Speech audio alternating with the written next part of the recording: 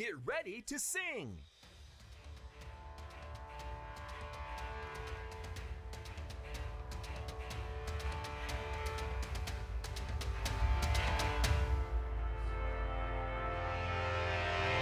I am a priceless treasure. God knows me, God hears me, God is my comfort. I am His and there's nothing better. Forgiven and chosen forever. I am a treasure.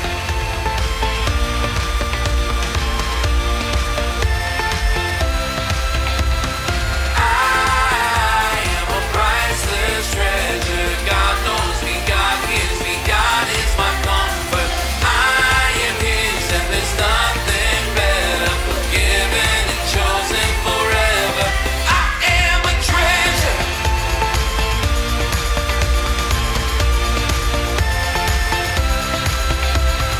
I am a child of God. I know that I am loved. He hears me when I pray. He always makes a way. I am His and He is mine.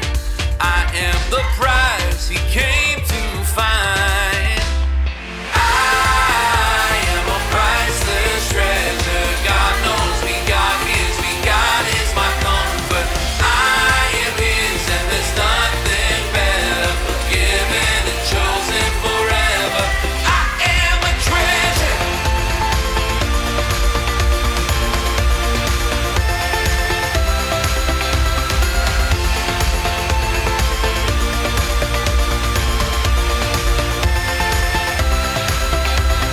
I am a child of God.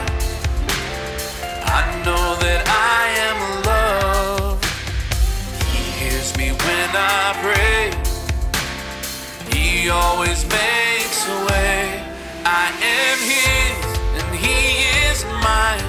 And I am the prize He came to find. I am a priceless treasure. God knows me, God hears me, God is my comfort. I am His and there's nothing better. Forgiven and chosen forever. I am a treasure. I am a priceless treasure. God knows me, God hears me, God is my comfort. I am His and there's nothing better. Forgiven and chosen forever. I am a treasure.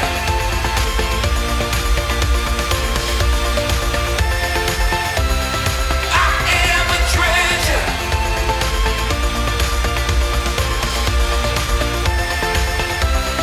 I am a treasure.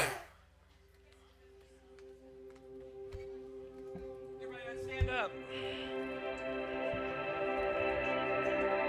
Let's worship the Lord.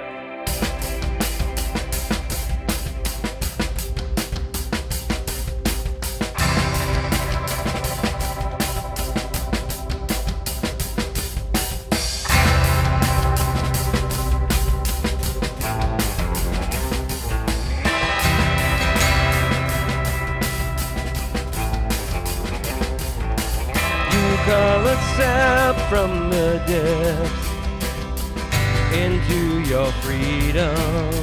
Our chains are gone. No weapon formed shall prevail. Your word is stronger. We've overcome.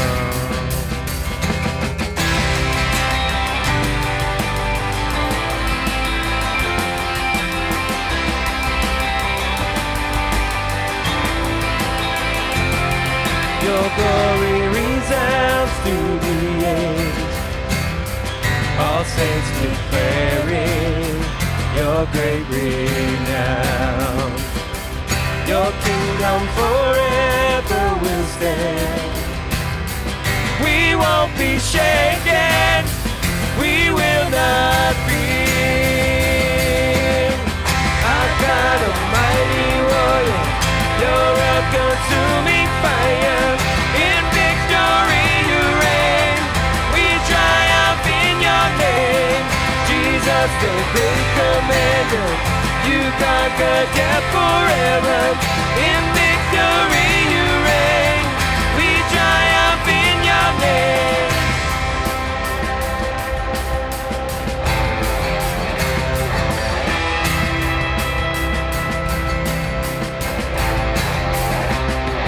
Your glory resounds to the end. All saints declaring your great renown. Your kingdom forever will stand. We won't be shaken, no, we will not fear. Our God, a mighty warrior, you're a consuming fire. In victory you reign. We triumph in your name. Jesus, the great commander, you conquer death forever. In victory you reign. We triumph in your name.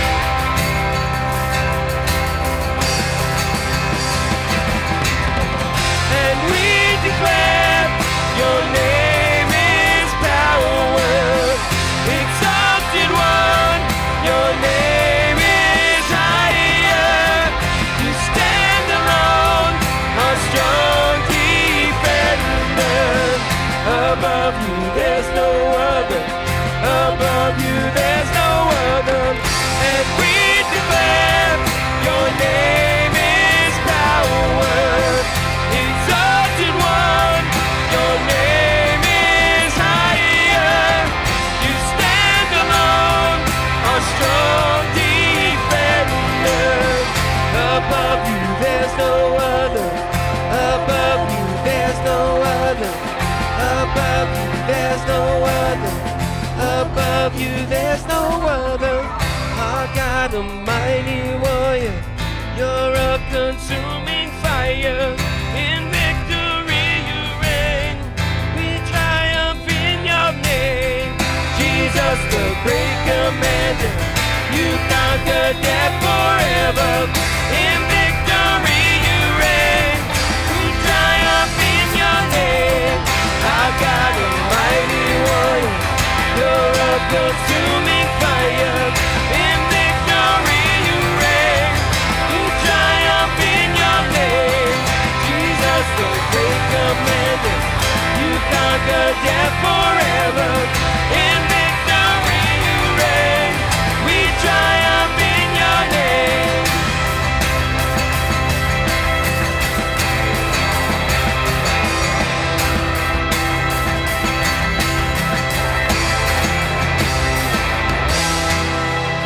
All right, praise Him.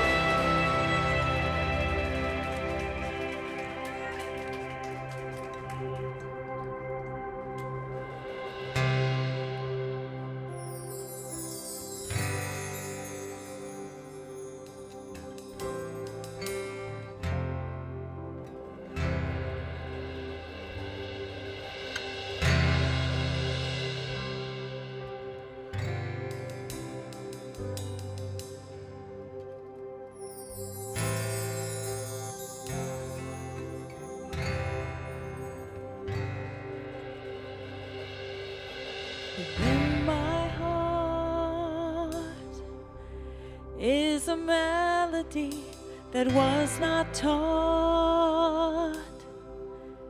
In the darkest night, it still goes on. The anthem of my God within my heart is a treasure that cannot be bought. When all else is faded, it will not.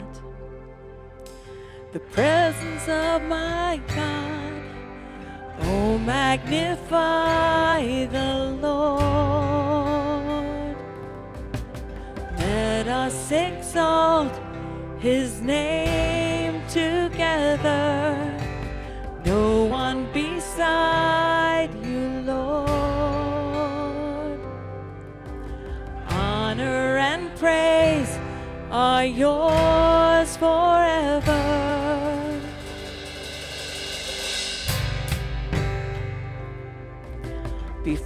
your throne. In the mystery that can't be known, lives the majesty that's yours alone. How glorious you are. You're the one who redeems the wrongs that I have done, reigning over all the days to come. How glorious you are. Oh, magnify the Lord. Let us exalt his name together. No one beside you, Lord.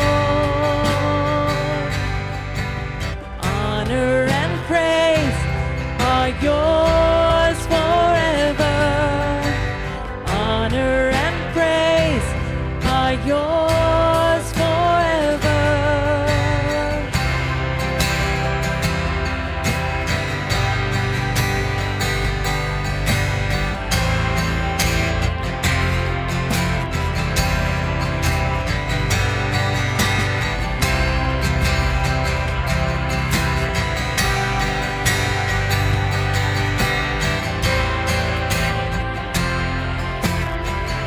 Lift it up. Holy, holy is the Lord God Almighty. Holy, holy is the Lord God Almighty. Praise Him. Holy, holy is the Lord God Almighty. Holy, holy is the Lord God Almighty. Is the Lord God Almighty. Oh, magnify the Lord. Let us exalt his name together. No one beside you, Lord. Honor and praise are yours forever. Oh, magnify the Lord. Let us exalt his name together. No one beside you, Lord. Honor and praise are yours forever. Honor and praise are yours forever.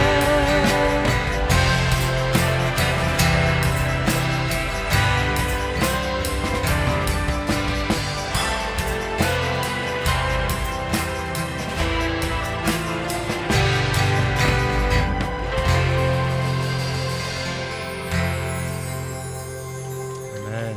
You may be seated.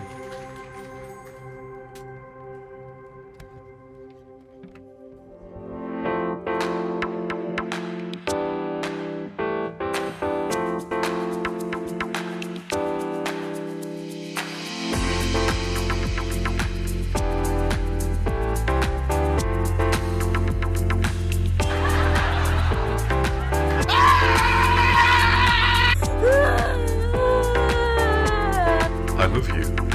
I love you.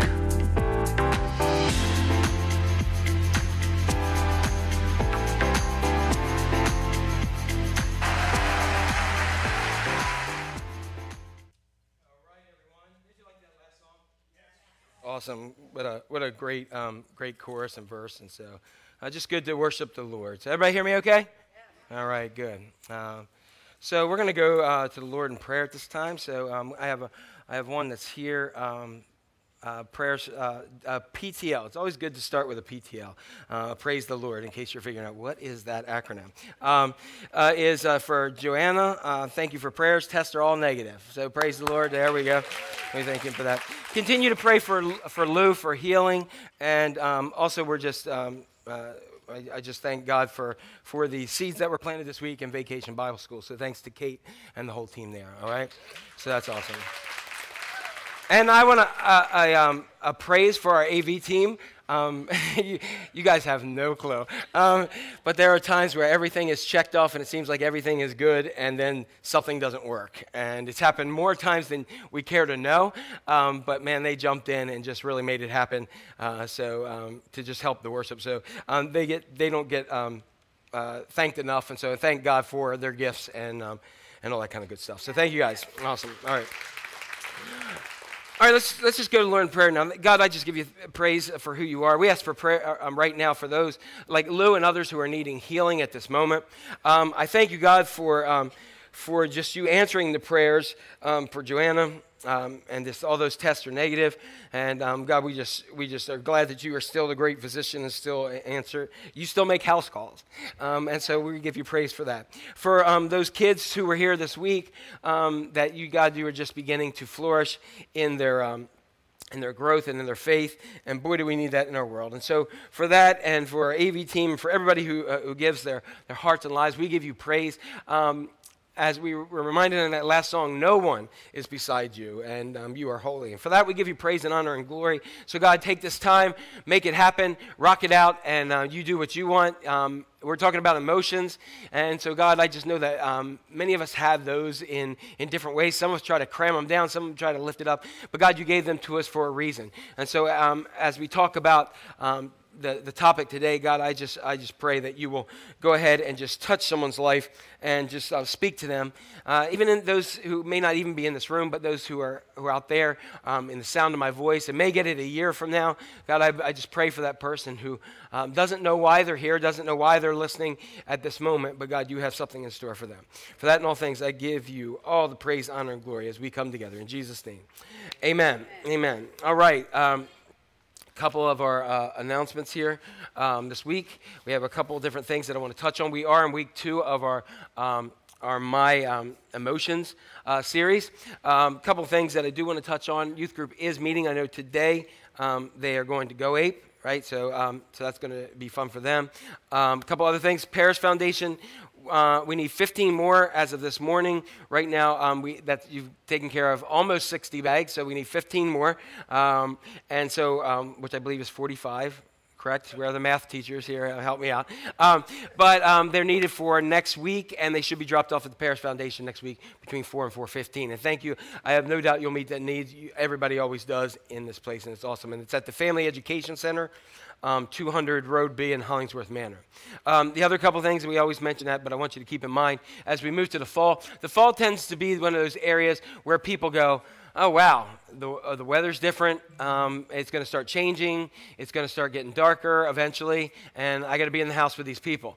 And so all the stuff that you were able to escape for a whole summer, come back with vengeance. And many people just, there's a lot of issues and other kinds of things. So one of the things that we want to mention is that we do have our Stephen Ministry. If you're facing any crisis or just need somebody to work through things, Grief Share is going to begin Monday, August 9th, which is tomorrow, and will continue through the 8th. You can connect in on any time. It's on Zoom, but it's also in person here. And one of the things that we all know is grief hits us in different ways at different times. It doesn't wait for a series to start. So you can plug in at any time, but we hope that if you are dealing or looking at grief, that you can plug in and connect with that right away. It's one of the things that the church has done that I've never heard anybody say, oh, wow, I'm sorry I did that. Everybody is really glad and thrilled. People inside the church and people from outside the church. So if you know somebody who's dealing with grief and struggling with some of those things, go ahead and tell them to come here and let them know about it, all right? Also, as we're getting ready for the back-to-school deals and shopping, in a couple months, we will be doing Operation Christmas Child again. And so we're going to be collecting the school supplies for that now. Would be a good time. So if you're out and you want to go ahead and get some extra school supplies, we will go ahead and make sure that happens, okay? Again, if you didn't get a hard copy or you don't like the hard copy bulletin, we do have the QR code up there. Go ahead. You can take out your smartphone. Our smartphones are making us dumber. But you can go ahead. You bring up your camera. You just hold down on the screen on the QR code, and it'll open to the bulletin, right? You guys like that? Don't care? All right, doesn't matter. Okay, so we're gonna start today. We're gonna start with a topic today called anxiety as an emotion. All right. So who's ready for a confession from the pastor? Anybody want a confession? You guys like that, don't you? Because it makes you feel like you're not so bad, right? You're like, that guy's a mess, and he's up there. So here's a couple things I would tell you. Number one, I know Jesus. I know him pretty well. All right. Second is I love Jesus. Okay. And the third thing is I'm not perfect. I'll let that settle in for a bit. I'm not perfect, but one of the things is I do my best to follow Jesus. I do my best to try to follow him, and then I'm thankful for his forgiveness. So I know that's how I know him. But, and I saw a video in church one time. It was always pay attention when there's a big but. Okay, right there. So here's the big but for you here today. I battle with overwhelming feelings of anxiety. Okay, I know Jesus, love Jesus, do faithfully try to serve him, but yet I do have this part of me that deals with anxiety. Anybody else kind of feel like you're in that realm? Okay, and so I don't know how. And the other part of that is I wish I didn't. For those of you who are like, anxiety, what's that? Oh, that's what I give to everybody else because I just say something and go on. For those of you, this is the part where I know you're not supposed to envy, but I envy that gift at some level. But I don't know how anxiety hits you or it doesn't hit you, but I would say that over this last year plus, that it has been a very complicated season. And I find myself at times, I don't sleep much anyway, but I find myself waking up at different times. Often within my mind, I am either locked in on some situation or I am bouncing around at a billion different situations. Anybody there? And I could be dead asleep and pop right up and then I start. Like it's the first thing in my mind. It's usually never like, oh, look at the daisies. It's not something easy like that. It is something that is always something that's there. At times I will find myself fighting to catch my breath. You know, just like almost like, wow, and that kind of panic hits you. Or feeling a huge weight or pressure on my chest or a pounding in my head and just trying to find some way to calm my spirit. And just overwhelmed with a sense of anxiety or panic. And so if you relate to that, you're going to be like, okay, I got this. This is something I need to hear. So now keep in mind, though, a couple things I shared before that, because now you're like, wow, he's an anxious mess. I do know Jesus. Amen. I love Jesus. I want to do my best, and I try my best to serve him. And I don't like that I have this part about me, but I do battle, even as a pastor, with a very real sense of anxiety. And for those, I heard this said, for those of you who suffer with anxiety, you're not alone. There's someone right behind you. Get it? Get it right behind you? Okay, sorry. All right, I thought that was funny.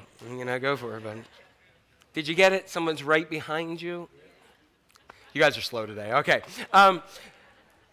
So some may be able to relate to what I was saying. And more over the past year or so, it seems like didn't 2020 seem like the longest year in history? Like it was like 17 years and one. And I think that 2020 will eventually become an adjective. Like somebody will say, "Oh, don't be 2020 and me." You're going to pull that 2020 stuff on? I think because it was so filled with just blah, okay? And I think that's where some people ask. But it's been a crazy season regardless. And there's no wonder why people are so anxious. Think about what happened. We had let's call it the obvious. We had a mysterious virus that spread like wildfire. It shut down the entire world. disrupted everything that we know as normal. Matter of fact, we have to come up with a new term, the new normal, all right?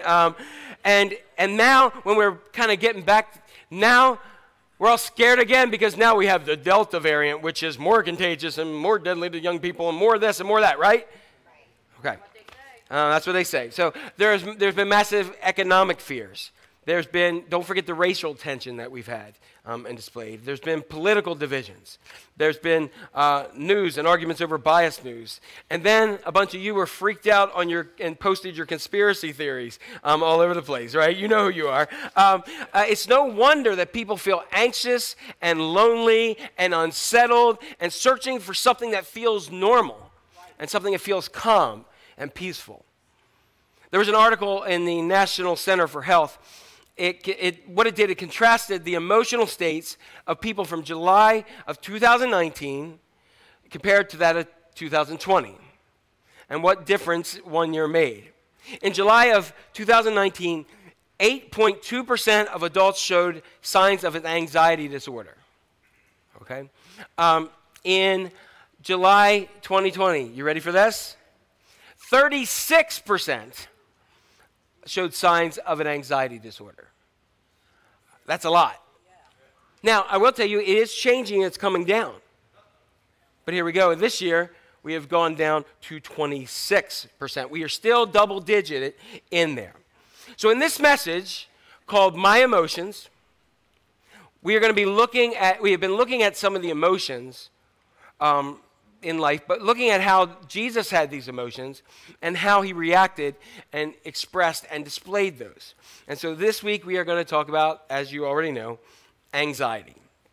So I want to acknowledge something, though. I want to acknowledge that anxiety is very, very complicated. Very, very complicated. Because anxiety can be addressed in many different ways. We know that by being created in the image of God, that we are created body, soul, and spirit. So we're a triune being. And so anxiety seems to affect all those different areas. Anxiety can be treated in a physiological point, that there's a chemical imbalance. It can be treated and be affected as an emotional connection. It can be a situational happening. And it can also be spiritual as well, spiritual anxiety. Let me ask you a question. Has anybody ever had an experience with church or Christians that made you anxious? Correct. There are some, and you see sometimes you may have seen somebody come and you're like, oh, not that one. You know what I mean?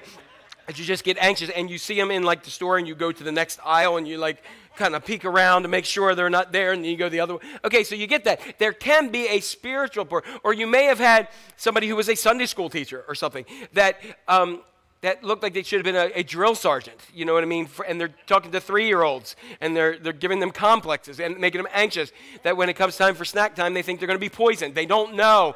I'm saying that anxiety can be done in all these different areas.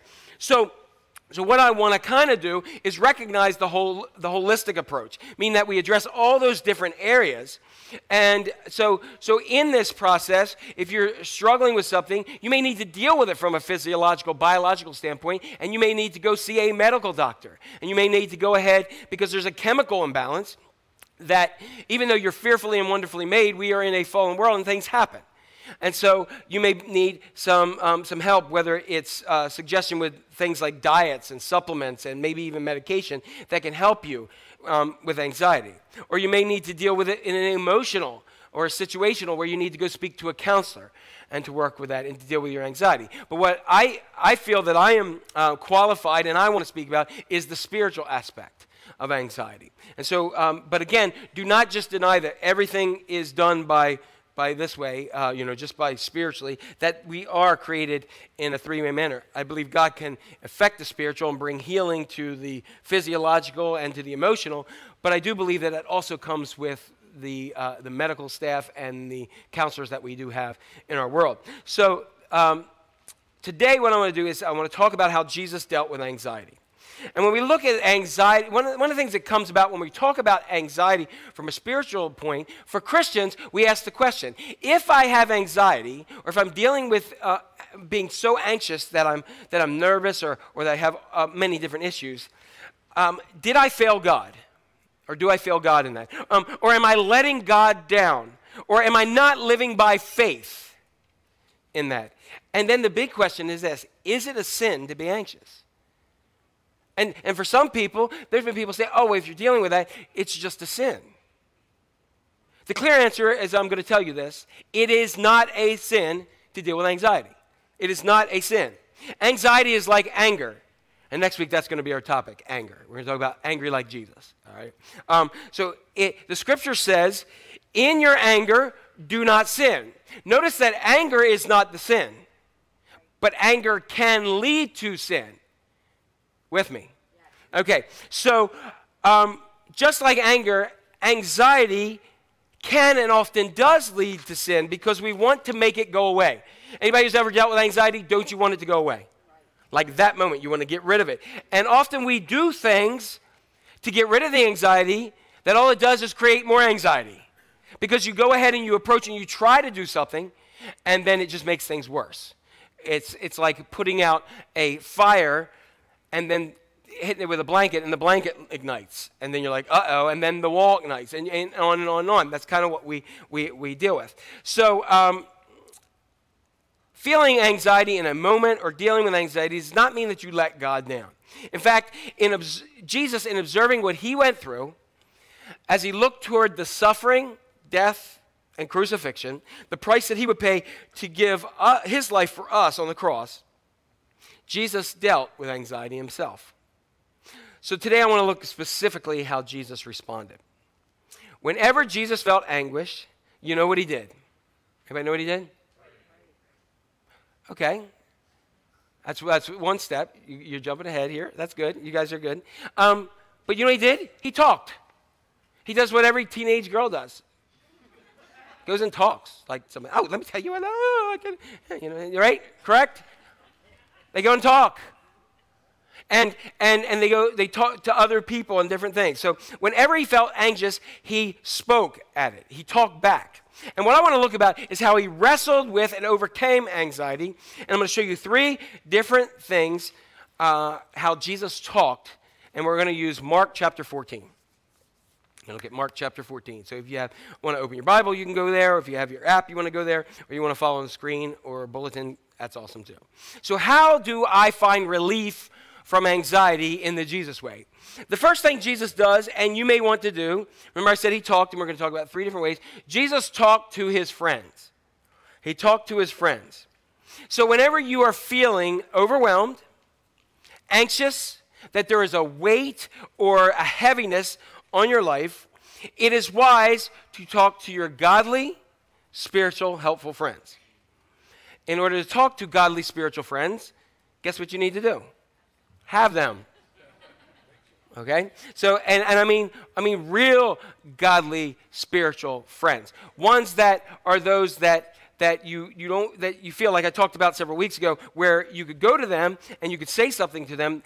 They aren't going to be shocked. They may get after you and may hold you accountable, but they're going to love you. All right? Those are the ones that you need, and they're going to take a biblical worldview of this. The context of this conversation in Mark 14, let me share with you. This was after the Last Supper, and he was in his small group, which was his disciples. Judas, one of the 12, left because he was going to go ahead and betray Jesus. And just imagine Jesus knowing what was going to happen. Imagine the hurt as he watched Judas go out, one of his hand-picked friends, watch him go out and said to him, go and do what you must do quickly. Knowing what that meant, the hurt that was there, and the anxiety knowing what was coming in the future. So this is what Jesus is dealing with. So what does he do? He decides to go to the Garden of Gethsemane. He takes 3 of his buddies with him, the inner circle, the ones who are close to him. And the place where they went is called the Garden of Gethsemane. Okay, so he went there. And in Mark 14:32, you can see the verse here up on the screen. And it says, the place they went to, it tells us, was the Garden of Gethsemane. And the Garden of Gethsemane is a place that has olive trees in it. Some of them are thousands of years old. And so what was really cool when I've been to Israel and going through the Garden of Gethsemane, you know that some of these trees were here on the night in which Jesus and his disciples we're there, okay? Just kind of a cool thing, I think. Because a lot of times in Israel, you will go to a place and they'll go ahead and say, wow, and this is awesome, and this, but this ain't the site. And you're like, okay, well, where's it? I don't know. But, but this is the site. They know where the Garden of Gethsemane is. So Jesus is here, and look what he says. He says, sit here while I pray. And then he took Peter, James, and John, the three of them, along with him, and he began to be distressed and troubled. Okay? Distressed and troubled. Anybody ever been there? Distressed and troubled. The Son of God, Jesus, who was perfect and never sinned, so this shows you right here, anxiety is not a sin.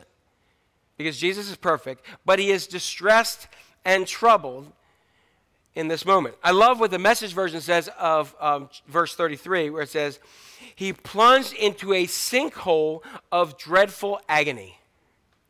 That's deep. That is a deep wave of anxiety where you plunge into a sinkhole of dreadful agony. Anybody ever felt like you've been in a place like that? That just in life, that's where you are, that the sinkhole of your heart that's beating and you're trying to catch your breath and you feel like you're sinking more. And Jesus sank into this sinkhole of dreadful agony. So why did he do this? Why did he do this? Jesus is God in the flesh, which around Christmas time we recognize him as Emmanuel, which means God with us. He knew the horror of what was coming. Even though he was completely innocent, he was going to be arrested, he was going to be tortured, and die death by crucifixion. He had seen that. He knew what that was about. Extremely painful, and maybe many scholars have believed this is one of the most cruelest ways to die because it brought you to the point of death without killing you until they were done with you. And he was going to be completely stripped naked and humiliated in this death for something he didn't even do. And we think about that, and even worse, he was perfect. He was sinless. And he was about to become sin on our behalf, the sacrifice for our sin. He never sinned, and he always enjoyed perfect union and fellowship with God the Father. Always that intertwined nature. Until he took on sin on our behalf, and by taking on that sin, God the Father.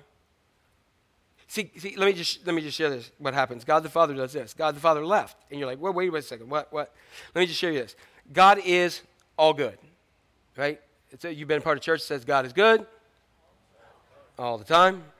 All right, so that good is God. Everything God in God is good and perfect and wonderful. Sin is not good. It is missing the mark. Now, that's a heavy, weighty term, but all it means is just missing the mark of what God intended. And so before you start picking things out, look around the room. Scripture tells us everybody in here sinned and fallen off what God intended for us. So we're all in the same sin boat.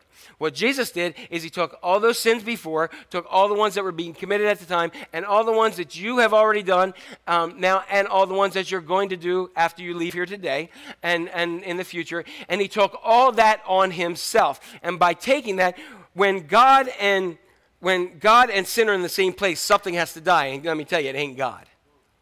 So sin has to die. God created a sacrificial portion of that in the Old Testament, like for a brief amount of time. But by the time that was sacrificed, somebody was walking out, stubbed their toe, ran into somebody they didn't like, and was already sinning. Jesus became the once and all sacrifice. So to take all those sins for all of eternity and all the past on him, God could not be in the same place until Jesus gave up his life and died. And that's why we talk about, regardless of what PC people think, that's why we talk about the blood of Jesus. And what I mean is, a lot of people, and there's a lot of people in the church talking about, we shouldn't talk about the blood of Jesus. No, we should talk more about the blood of Jesus. Because without the blood of Jesus, you and I are in a different boat where we're all doomed to hell. Right? So for the first time in his existence, which was always, Jesus is disconnected from the Father because of your and my sin. And he took that all upon himself. So imagine the anxiety that Jesus knew he was going to take upon himself. For instance, what did he take upon himself? Let's not just say, oh, sin, he lied, he did that. We like to take the little ones. But let's say this. Jesus took rape onto himself. Jesus took abuse onto himself. He took hatred. He took racism. He took violence. He took envy. He took lying. He took lust. He took murder. He took everything that you can turn on the TV news and see. He took all that on himself. And imagine, for the first time in his life, wondering what was going on. The one who never sinned became sin.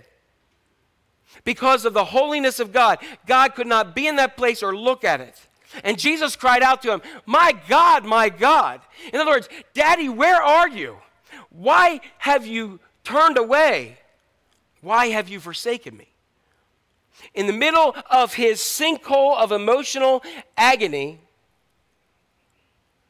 knowing what he's going to face, Jesus decides to get really open and honest with his friends. Have you ever noticed this thing about Christians? Christians are really good liars. Do you know that? They're really great liars. Like, for instance, how are you doing? Praise the Lord, I'm fine. It's like the PTL, like, talk, oh, praise the Lord, I'm fine. Or, glory to God, I'm great. It's like that little, like, Christianese kind of gives you a chance at the verse to collect yourself and not go, I'm a mess. You know, it just gives you that kind of thing to do. And even if you're not faking it, say, how are you? I'm fine. I just keep on keeping on. Keep on trucking. I'm standing. My favorite one that I say to people is, I'm on this side of the dirt. You know, I mean, and people go, what? And say, yeah, oh, okay. And then leave you alone. You know what I mean?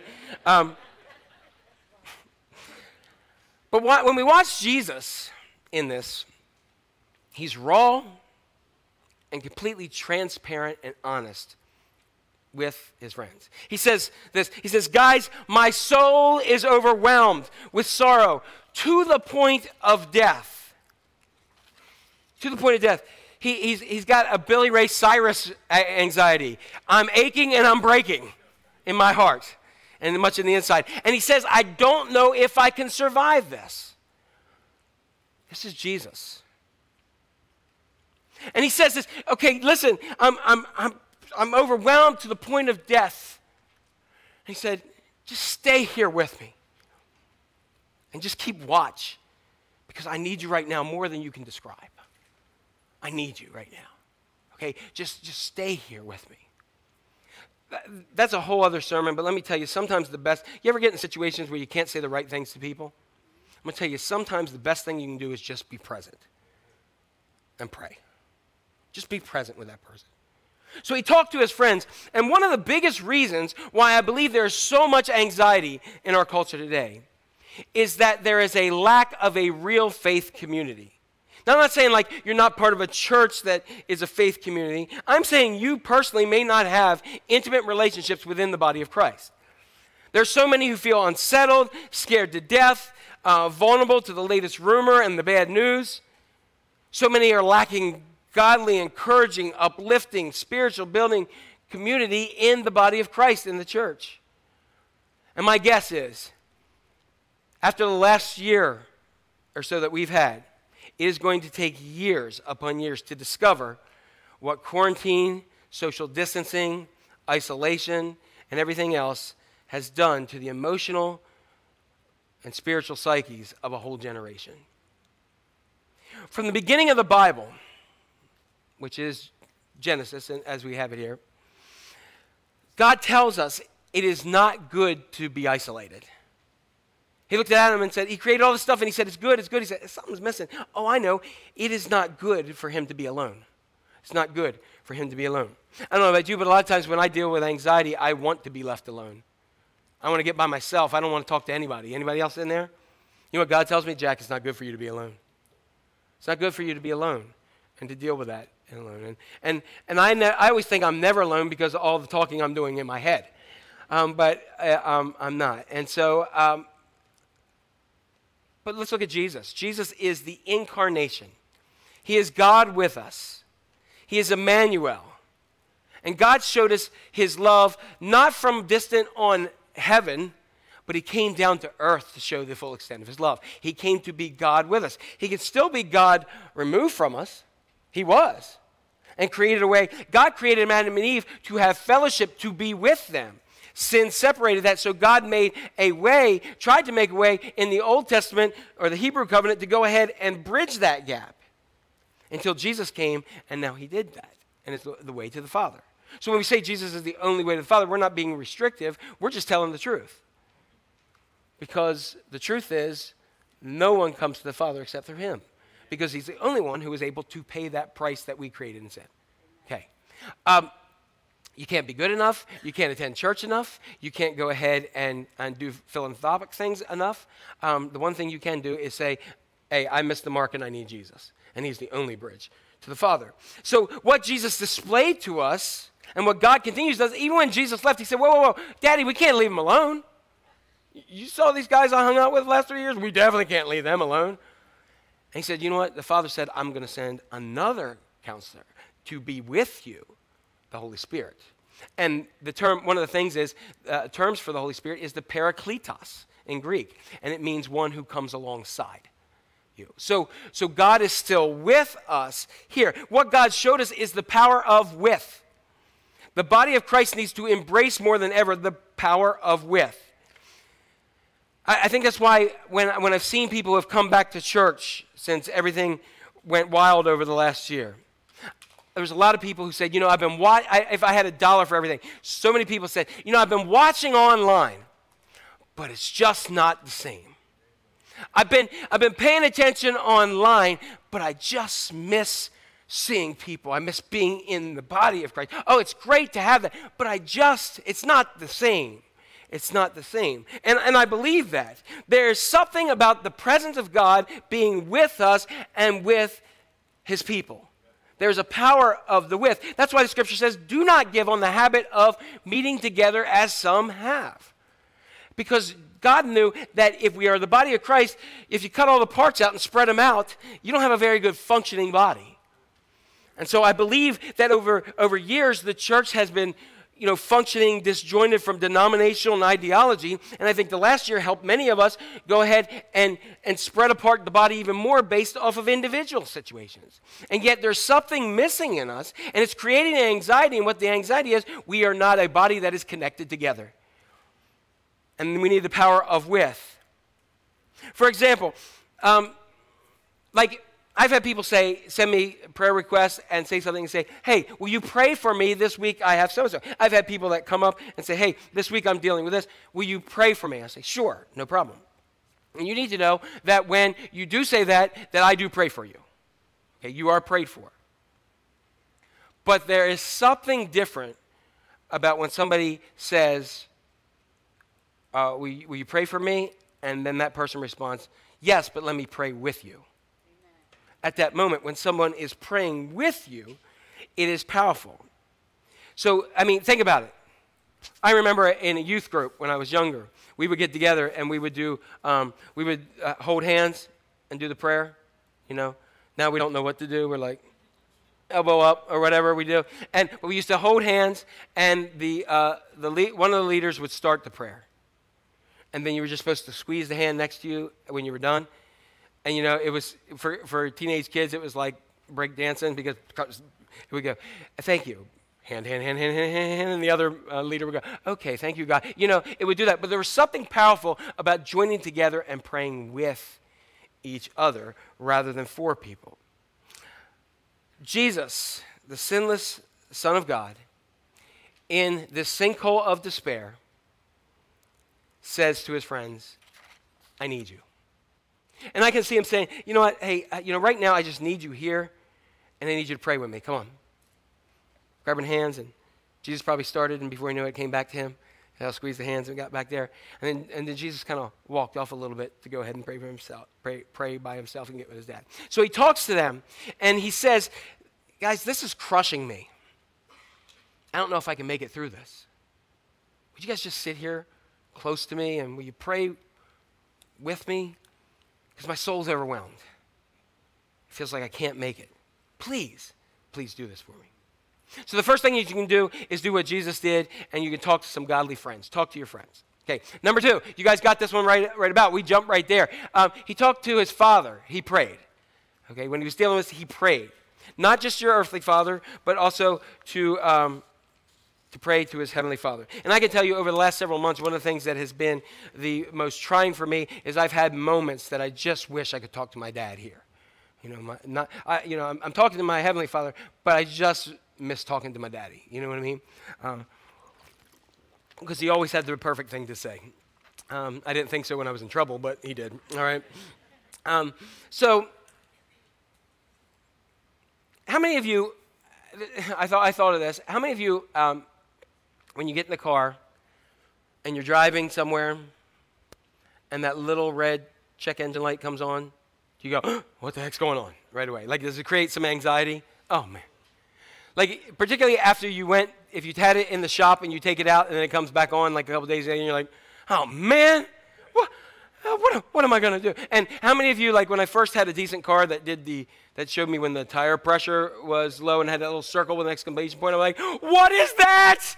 I was like, "Oh my gosh, I bought a lemon." But then I realized, I got a nicer car now and it tells me things. And I'm going through the book and searching online what's going on there. But that's some of the things that we deal with. So it does create anxiety a lot of times. And I said, okay, what is that check engine light? The check engine light, what does that little light mean? And what it means, it's an indicator, it's not the problem. Okay, so when that light comes on, it's telling me there's a problem in your engine. I don't know what it is, but it's like, boom, there is a problem. So it's actually a good thing, correct? That lets you know, because remember the days before you didn't know until it broke down? All right, and how many of you remember the days of the catalytic converters that smelled like rotten eggs? Okay, now you got those sensors, they tell you right away. Check engine light comes on. So you have these things that are like warning symbols. The lights is a signal that there is something wrong in the working and machinery. So if you're smart, take it to a mechanic. Or if you're gifted, you take care of it yourself. So what is anxiety? Anxiety is a signal alerting you that it's time to pray. It's time to take what is on your mind and on your heart to God. Philippians, it says, "Don't be anxious about anything, but in everything, with prayer and petition, take your request to God." In everything, you should pray.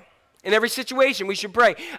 Listen, I love the statement here. If it's big enough to worry about, then it's big enough to pray about. I'm going to say that again, because you didn't hear that enough. If it's big enough to worry about, anybody worry about anything lately? Then it's big enough to pray about. So whatever's on your mind is on God's heart. Take it to God. If you're worried about your marriage, pray about your marriage. If you're worried about the economy, pray about the economy. If you're worried about your job, pray about your job. If you're worried about a decision you have to make, pray about those decisions. If you're worried about your kids, pray for your kids. If you're worried about your life and future stability, pray about it.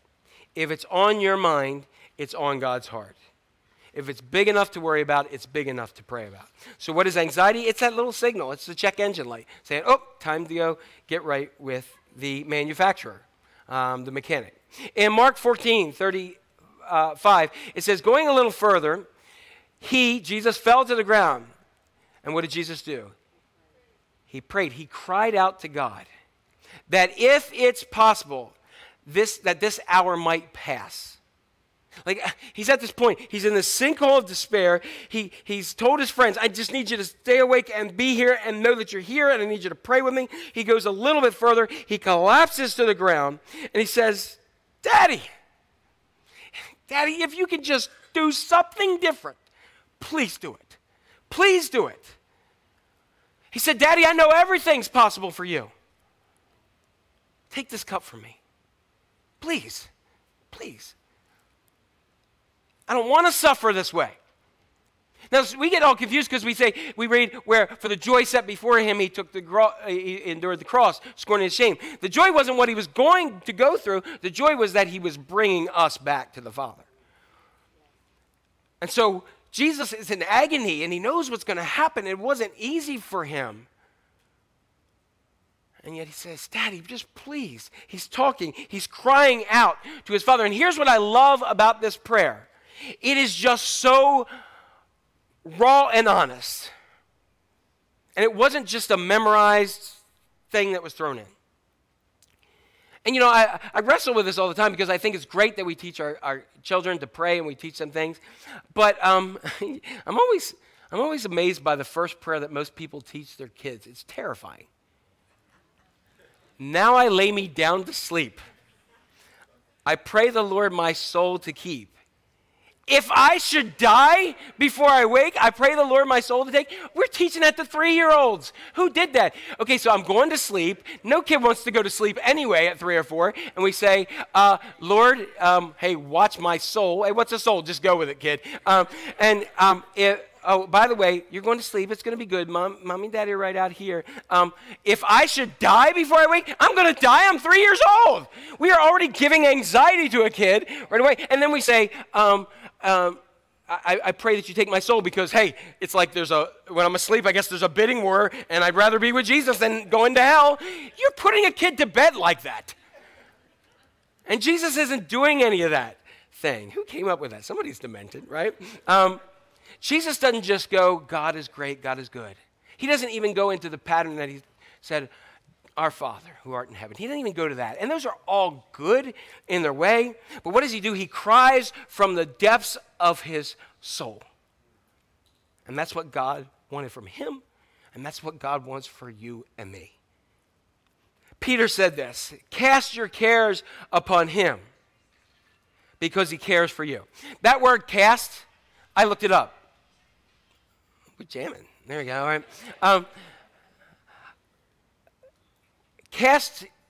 The term of casting cares, the specific term that is used here means you take it and you throw it. Anybody ever seen the Seattle, like pictures of the Seattle fish market? Like where somebody grabs one of them big old fish, and what do they do? Toss it, and that person catches it, and what do they do? Toss it right away. The term here is not only that tossing, but it's immediate. You get it, you go.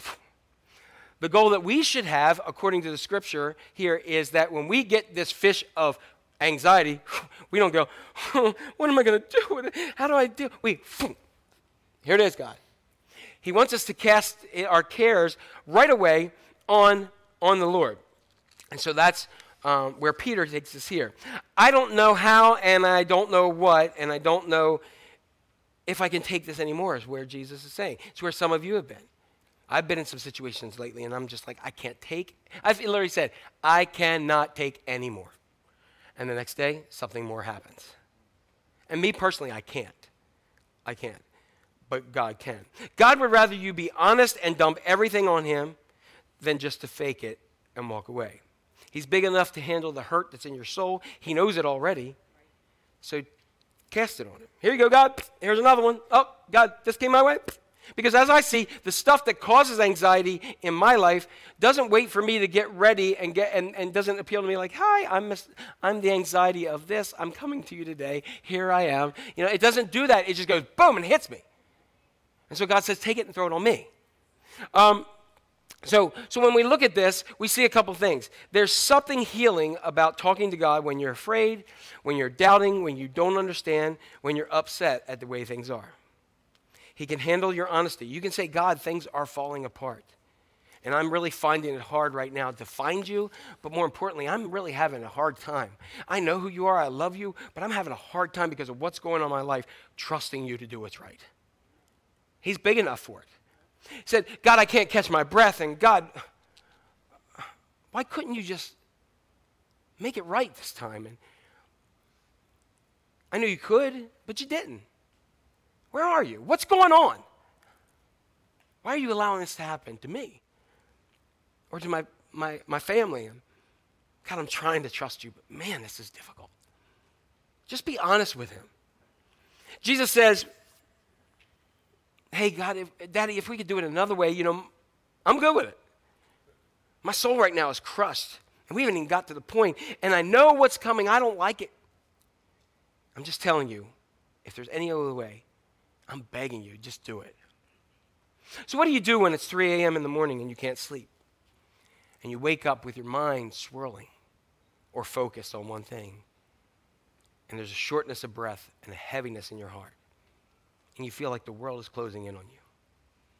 What do? You talk to some spiritual friends, and love each other in the love of God. You experience God with others who know Jesus like you, who pray with you, and then you talk to your daddy. You talk to your father, honestly from the heart. And the third thing, what do? What Jesus did, you talk to your feelings. Talk to your feelings. Does anybody else have like some kind of whacked out, jacked up, wayward feelings every now and then? Anybody? You just gotta like feel like you're just, okay. All right. Like sometimes you just say, you know what? I'm crazy sometimes. Okay. You know what people say? I'm going to tell you, this is why you need godly,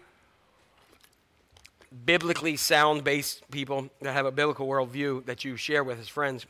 Because a lot of your friends will say things from a good heart perspective, but without knowing God the way I hope you do or the way we need to. They will say, hey, just follow your heart. Trust your feelings. Don't ever do that. If I followed my feelings by 12 noon today, I would be in jail. Because I got a long list. Okay? You know what I mean? You with me? I got a long list of people that I'm going Old Testament on, okay? Just to let you know. You also need to recognize that God gave us feelings. That's why we're doing the series on emotion. And your feelings and emotions are not sin, but they can lead to that. But my feelings will always fail me. And so if this is really important, when we need to talk to our feelings, we need to say to our feelings, you don't get control of me. In other words, like my kids used to say to other people, or to like their older siblings, you ain't the boss of me. Feelings, you ain't the boss of me. All right? So you got to get to that point. Your feelings are real and important, but your feelings are not always true. And I would dare say our feelings are mostly false. Amen. Because they're based in something else that's there. We need to tell our feelings, no, you have no control of me. We need to speak truth to our feelings. And just because I feel does not mean that it is truth. In verse 36, Jesus said, Daddy, Abba, everything is possible for you. Don't you love that Jesus is reminding his dad what he can do? Anybody in your anxiety or in your pit of despair ever said, now God, remember back in remember when in the New Testament you did that? I know you can do it. Can you do it one more time? We remind him, and Jesus is doing the same thing. I know that you can do this. I know what's coming, and I don't like it. I'm just telling you, if there's another way, I'm ready. I'm ready for it. Take this cup from me. In other words, Jesus is saying, that's what I want. I want you to take this cup from me. But guess what? Did God the Father take the cup from Jesus? And we should all be thankful for that, that he did. But he said, take this cup from me. And then he's going to tell his feelings. He's saying what he wants. He said, that's my feelings. This is what I feel. This is what I want. I'm in grief. Do something. Can you do something? But not my will, what you want. What did Jesus feel, and what did he feel like? He did not feel like suffering. He didn't say, whoo, oh, Judas is leaving. Let's go. I am ready to suffer. I cannot wait to be beaten. I cannot wait to be nailed to a cross. Oh, those crown of thorns, hallelujah. That's not what he's saying. He never said, I want to be rejected. I want to be abused. I want to be falsely accused. I want to be physically beaten. I want to be stripped of my clothes and hang naked and ashamed. I want to pay the price for some crime that I didn't even do. I want to be misunderstood. I want to be despised. I want to feel the physical pain and the emotional distance from God. Woohoo! He never said that. We need to speak to our feelings and tell our feelings the truth. So whenever you start to feel like, well, maybe God doesn't love me, you say, oh, no. For God so loved the world, God so loved me, that he gave his one and only Son, that whosoever believes in him, in knowing him, will not perish but have everlasting life. Whenever you feel, I just feel like I'm alone and nobody cares. Oh, no, no, no, no. You say, there are people around me, and God has put the right people around me. And as the word of God says, my God will never leave me and never forsake me. Whenever you start to worry about your finances, just tell yourself, no, he is Jehovah Jireh. He is my provider. He will meet all my needs according to his riches and glory. Whenever you feel like you just can't go on, tell your feelings, nope. I can do all things through the risen Christ who gives me strength. I am not a victim, but I am an overcomer by the blood of the Lamb and by the words of my testimony. The question is, what did Jesus do with his anxiety? He talked to his friends, his spiritual support system, his small group. He talked to his Father, and he cried out in reality of a soul. And he talked to his feelings. Some of us have to get our feelings in line. Some of us have been being led around by our feelings for years. We want to align with the truth. We need to tell it, you're not the boss of me. I'm leading you back. When your feelings are telling you one thing, lead your feelings back to your faith. The truth is, although I feel it, it may not always be true. What did Jesus do? Talk to his friends, talk to his Father, and talk to his feelings. And guess what? It worked. It worked.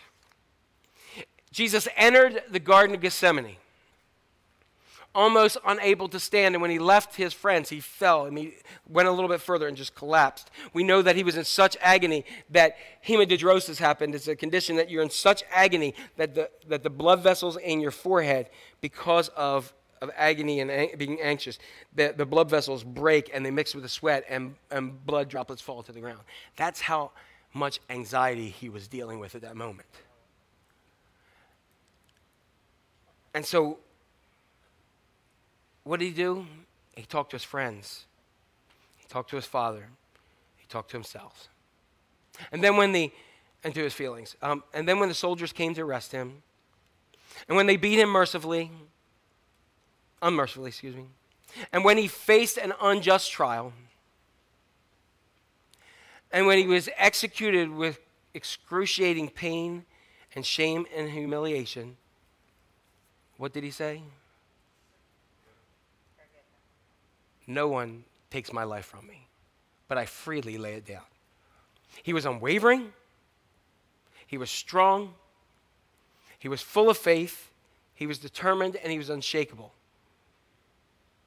No one takes my life. I freely choose to lay it down. And when he was hanging on the cross, which you already said, he looked up to his Father and said, Father, please forgive them. Now, you all better be glad that it wasn't Jack Cohen on that cross, because I'd say, Daddy, get them suckers. Wipe them all out. You know? I mean, I'm being honest. Anybody else going to say, Father, forgive them? I'm not at that point. I don't know that I ever will be. Forgive them. They don't know what they're doing. And then he yelled the term I said last week, Tetelestai, it is finished. I did what you called me to do, Daddy. And into your hands I commit my spirit. Ultimately, is that what we all need to do, is to recognize that whatever God is doing in our lives, that it will be finished and completed. And that ultimately we just need to commit our lives into his hands. What Jesus did worked. So how do you deal with a list? How do you deal with anxiety? You talk to your friends, you may say, I've been talking to Bill, I've been talking to Dan, I've been talking to Mark, I've been talking to Jane, I've been talking to Sarah, I've been talking to them. There's my spiritual support system. I've been talking to them, and I've been praying with them. I've been talking to my counselor. I'm trying to work through my feelings and some of that point. So I'm talking to my counselor and my emotions and trying to get there.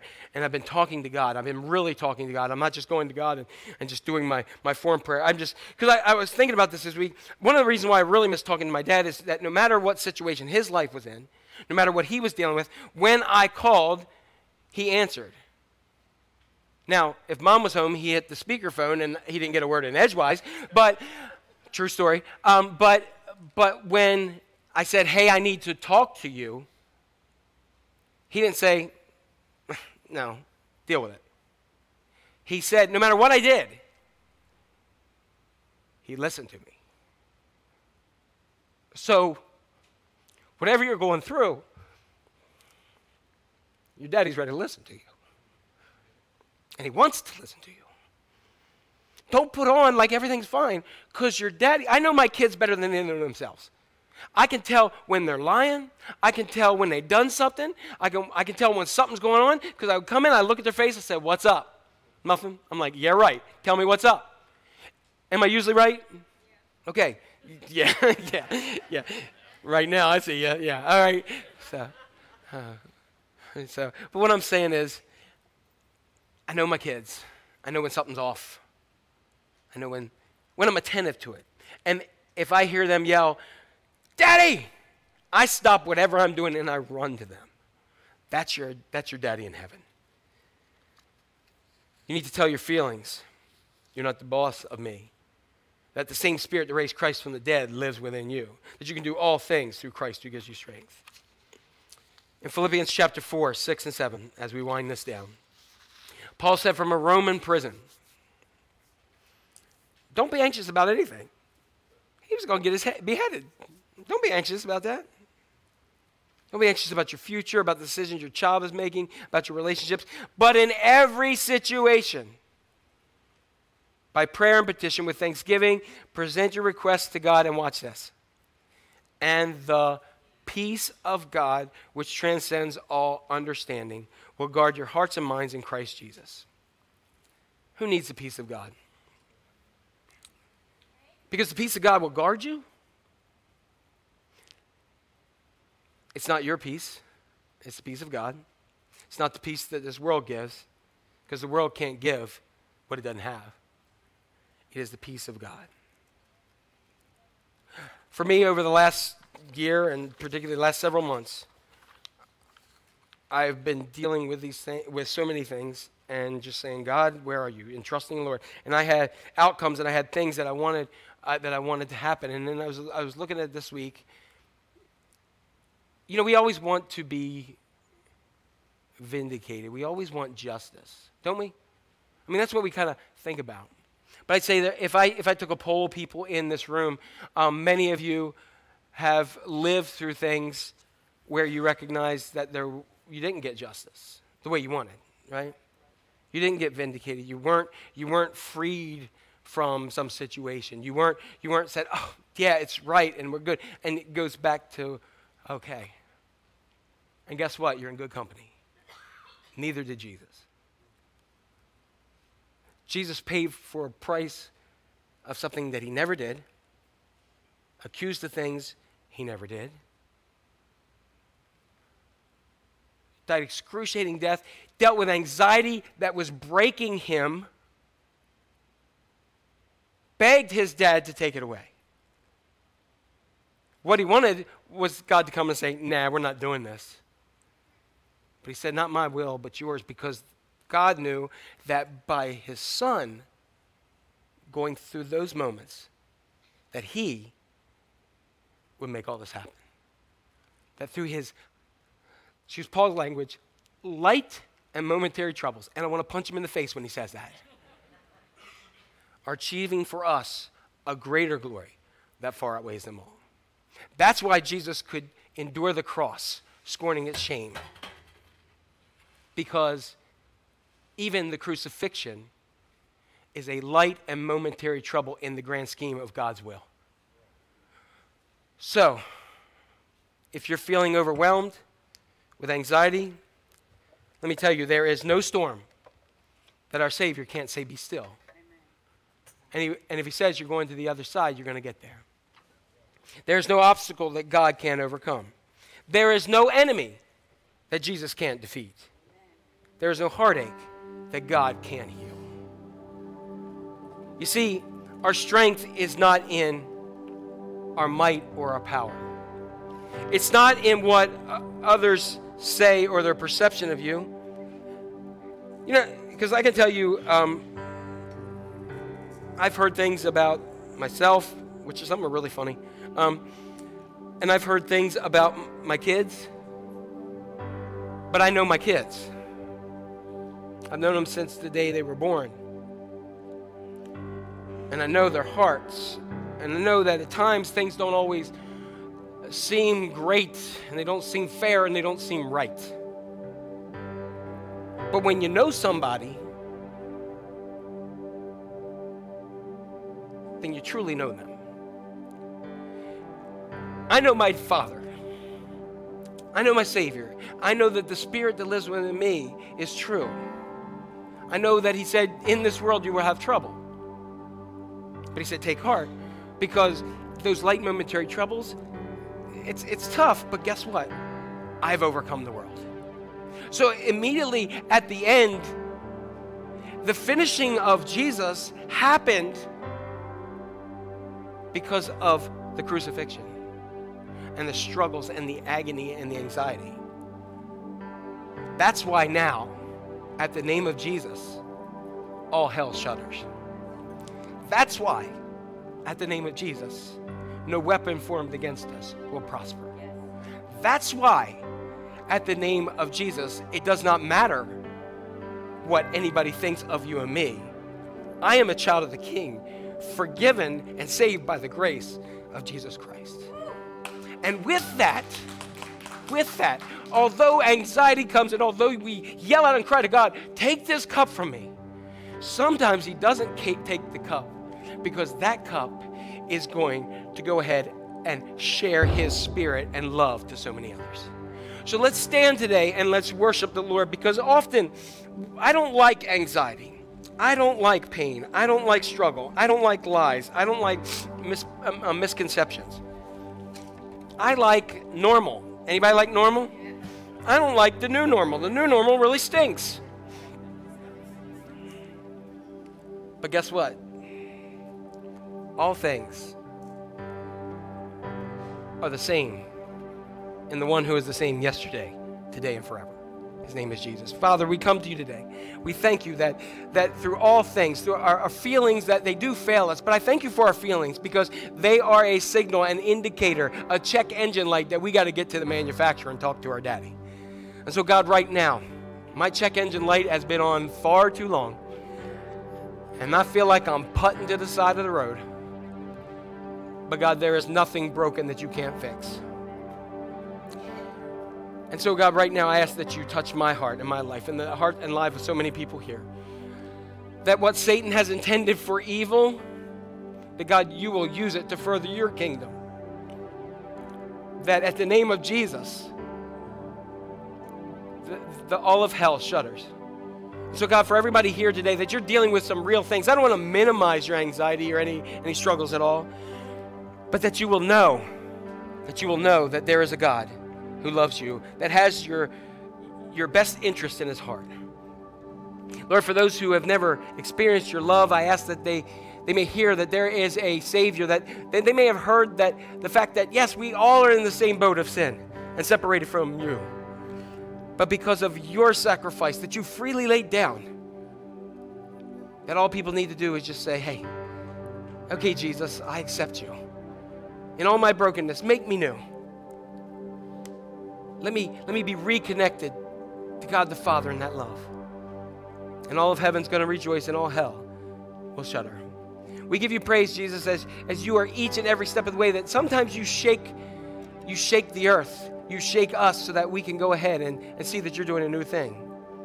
So God, do a new thing in us. Strengthen your church.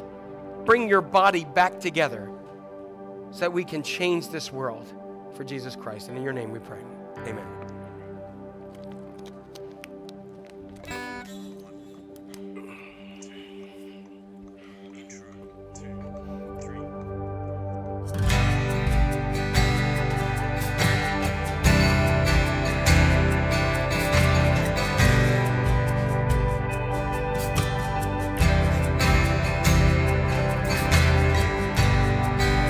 Worthy of every song we could ever sing, worthy of all the praise we could ever bring, worthy of every breath we could ever bring. We live for you.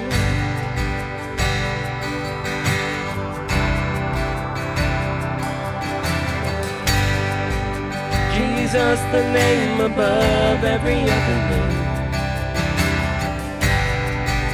Jesus, the only one who could ever save. Worthy of every breath we could ever breathe. We live for you. Oh, we live for you. Holy, there is no one like you. There is none beside you. Open up my eyes in wonder and show me who you are, and with your heart and lead me in your love to those around me.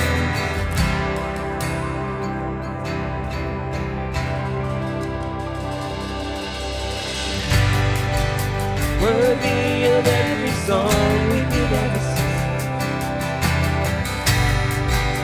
Worthy of all the praise we could ever bring.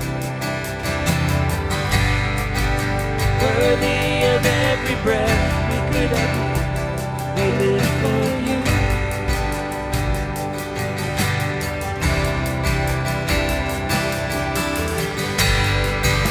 Jesus, the name above every other name. Jesus, the only one who could ever save. Worthy of every breath we could ever breathe. We live for you. Oh, we live for you. Holy, there is no one like you. There is none beside you. Open up my eyes in wonder and show me who you are, and fill me with your heart.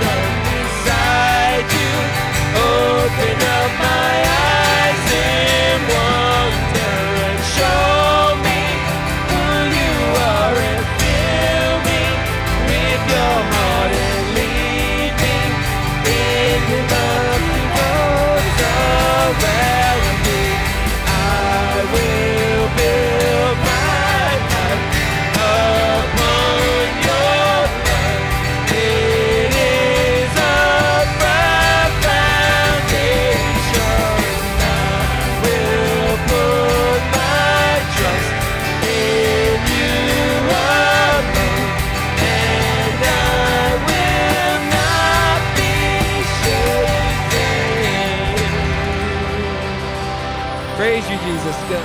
Amen. I pray this week that no matter what comes your way, that anxiety, it's going to be there. And I had a counselor one time told me, it rises, but it will fall. And as it falls, it'll fall faster when we speak with our friends, our godly friends, and have them pray with us when we talk to our daddy, and then when we talk to his feelings and give them the true word of God. Next week, we're going to talk about angry like Jesus. So if you anybody have a problem with anger? Anybody like to be angry sometimes? I mean, it gets rid of stuff. So we're going to talk about being angry like Jesus. Have a great week. God bless.